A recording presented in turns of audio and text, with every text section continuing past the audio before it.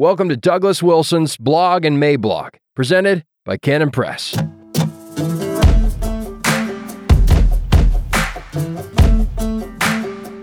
The Case Against Conscription, August 16th, 2023.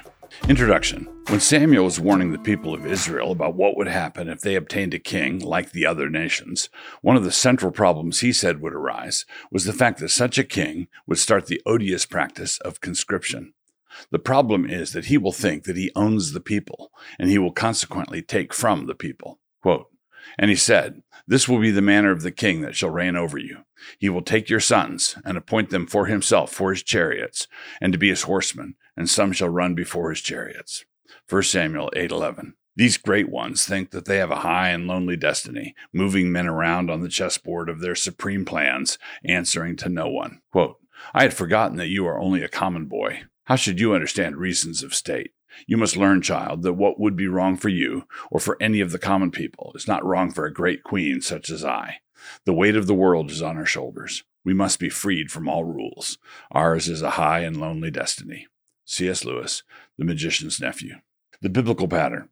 How then is an army or a navy to be raised? We currently rely on all volunteer forces, but we still have the draft held in reserve in case of emergencies.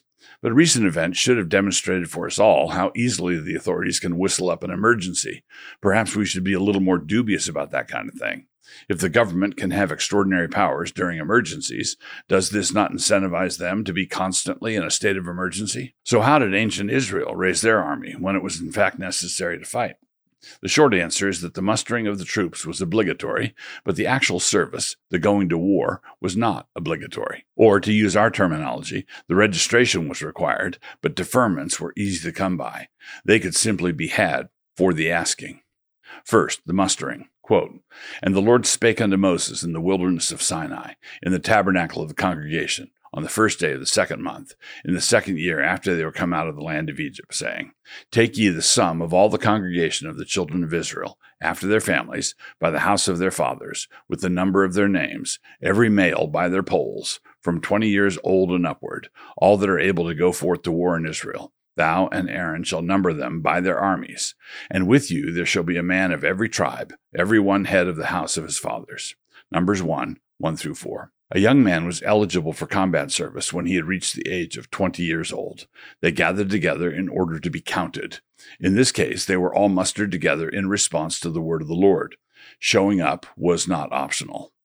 But it is quite striking that actual military service was not required. The deferments were available and extraordinarily broad. For example, a man was exempted if he had planted a vineyard, but had not yet enjoyed the fruit of it. If a man was betrothed to a woman, but they had not yet married, then he was exempt. And on top of everything else, the officers would then just open the door for anyone who was faint-hearted. Such men could just go home. The only penalty they would face would be the derision of their peers. No one was forced into combat at the point of a spear. Quote, "And what man is he that hath planted a vineyard, and hath not yet eaten of it? Let him also go and return unto his house, lest he die in the battle, and another man eat of it. And what man is there that hath betrothed a wife, and hath not taken her? Let him go and return unto his house, lest he die in the battle, and another man take her. And the officers shall speak further unto the people, and they shall say, What man is there that is fearful and faint-hearted?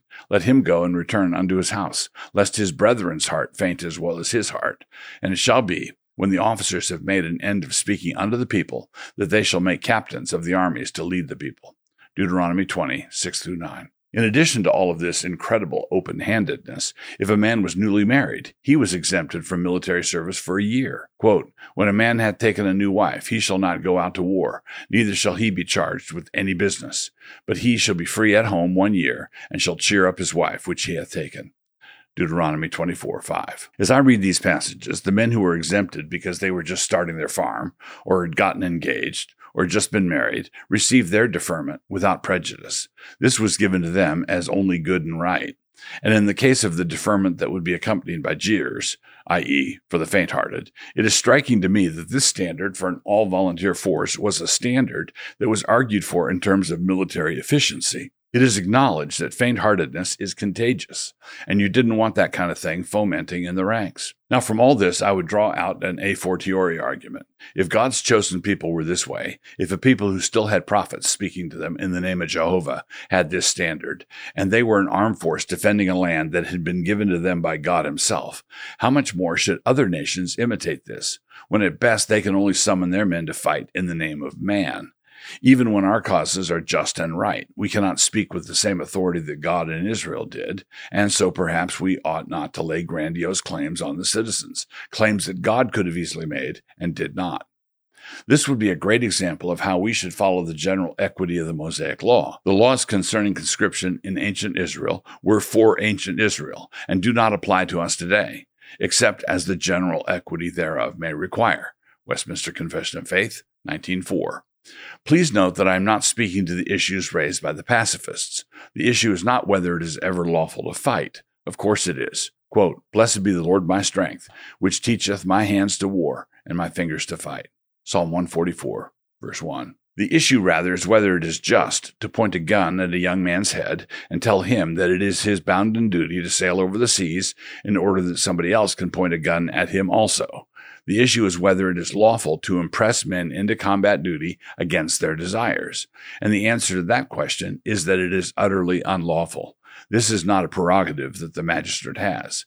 This is a just and equitable standard. So compared to what we think is just and equitable, when you consider that failure to send in your registration card under current law is punishable by a fine of up to $250,000 or 5 years in the slammer, what this amounts to is your friendly reminder that we do not currently live in a just law order. Do we have our act together? No, we do not. Bad enough and quite a bit worse. Drafting men to fight is bad enough. Conscription is not lawful. And I would argue that conscription is not even lawful when a nation is a comparatively decent one and has a cause that is relatively just. A nation's leaders might work through Augustine's criteria for determining that their cause is just. But if they then resort to conscription to fill up the ranks for their just cause, then they are failing to do right. But while it is a sin to kidnap, it is not a sin to be kidnapped. Say the cause was a just one, and a young man had decided that he was going to go join up next week. But the day after he made that decision, he got his draft notice in the mail. Under those circumstances, he might think, oh well, I was going to go anyway. That would be fine, albeit somewhat irritating. He was going to enlist, but then they had to go and wreck his credit in heaven. But with that noted and acknowledged, what do we do when the conscripting nation is radically diseased and their wars are demented? Now what?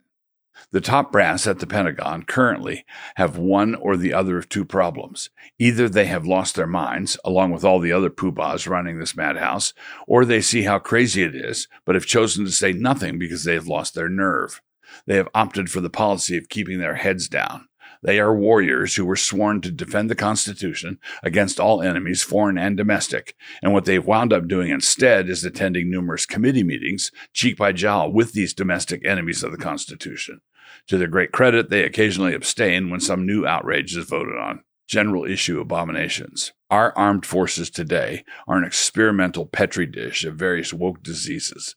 The first one that needs to be listed is the abomination that puts women into the line of fire. Quote, "The woman shall not wear that which pertaineth unto a man, neither shall a man put on a woman's garment, for all that do so are abomination unto the Lord thy God."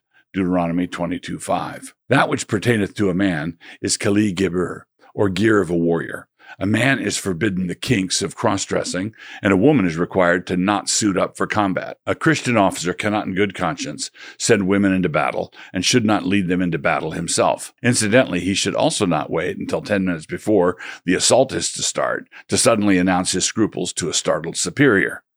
Women in combat is the most glaring example, but there are a host of other issues that make the armed forces a hostile environment for a faithful evangelical Christian. Because of the way the whole pride thing is unfolded, it is not the case that a Christian is now being forced to serve alongside someone who is sexually immoral. That has always been the case. There's nothing new there. The problem lies with the banners and flags. Every Christian who has ever served in the American Armed Forces has fought alongside other men who would regularly resort to the camp followers. The military has never been a bastion of personal righteousness. The difficulty arises when the Pentagon mandates unit-wide celebration of vice. The problem is when you are called upon to go to war with the pride flag fluttering over you. In such a situation, the Christian needs to say, "Deal me out." No sane believer wants to go off and fight in order to make some third world country safe for sodomy and accessible abortions. When I was in the Navy, my shipmates were free to be immoral, and they frequently were. But I was absolutely free to witness to them and to confront them about what they were doing. They were free to listen or not. They were free to be open pagans, and I was free to be an open Christian. This is no longer the case. The culture of our military has been thoroughly compromised, and the weight of military discipline is now thrown behind all manner of grotesque immoralities. And so if anybody gets disciplined in this strange new world, it will be the Christian who protests the vice, the current recruitment woes. A current blessing, albeit a somewhat threatened one, is that our military is still an all-volunteer force. But because of the extreme folly exhibited by our generals and admirals, they are in real trouble, and for a number of reasons. Their ability to continue to function on an all-volunteer basis seems dubious to me at best. First, the trouble. With the exception of the Marines, the armed forces are nowhere close to hitting their recruitment numbers. They are not bringing nearly enough men in, and they are also, for some reason, vigorously engaged in trying to hound good men out. They have made the military a hostile environment for the kind of people they used to recruit, and those who already joined are being badgered with DEI training, vaccine mandates, and various other wokeries. On top of that, the pool of qualified candidates from which they need to recruit is shrinking radically. The disqualifying problems would be things like lack of a high school diploma, criminal records, obesity, drug use, and so on. It turns out that immoral and dissolute lifestyles have consequences everywhere and not just in the ranks. And in the middle of all this meltdown, they have actually resorted, or at least the Navy resorted, to a Bud Light recruiting appeal. Oh, good. Why don't you try that? As I said earlier, it is not a sin to be kidnapped. But my encouragement to young men of military age is that they not join up. If they are in already, they need to wake up every morning prepared to wreck their military career on that day. And if you take my discouraging word to the young men, multiply it by 12 or so, you would have my views on young women joining up. If you are in, get out. If you are out, stay out. And as you see the prospect of conscription looming, continue to pray. And I would encourage you to encourage your local pastor or your presbytery or your denomination to hammer out a statement of conscientious objection to the practice of conscripting young Christians into an environment where mandatory celebration of vice has been made an essential part of the military regimen. If you are enjoying these videos and would like to support this channel and the work of Canon Press, join up at Canon Plus. Just click the link, create an account, and have a look around.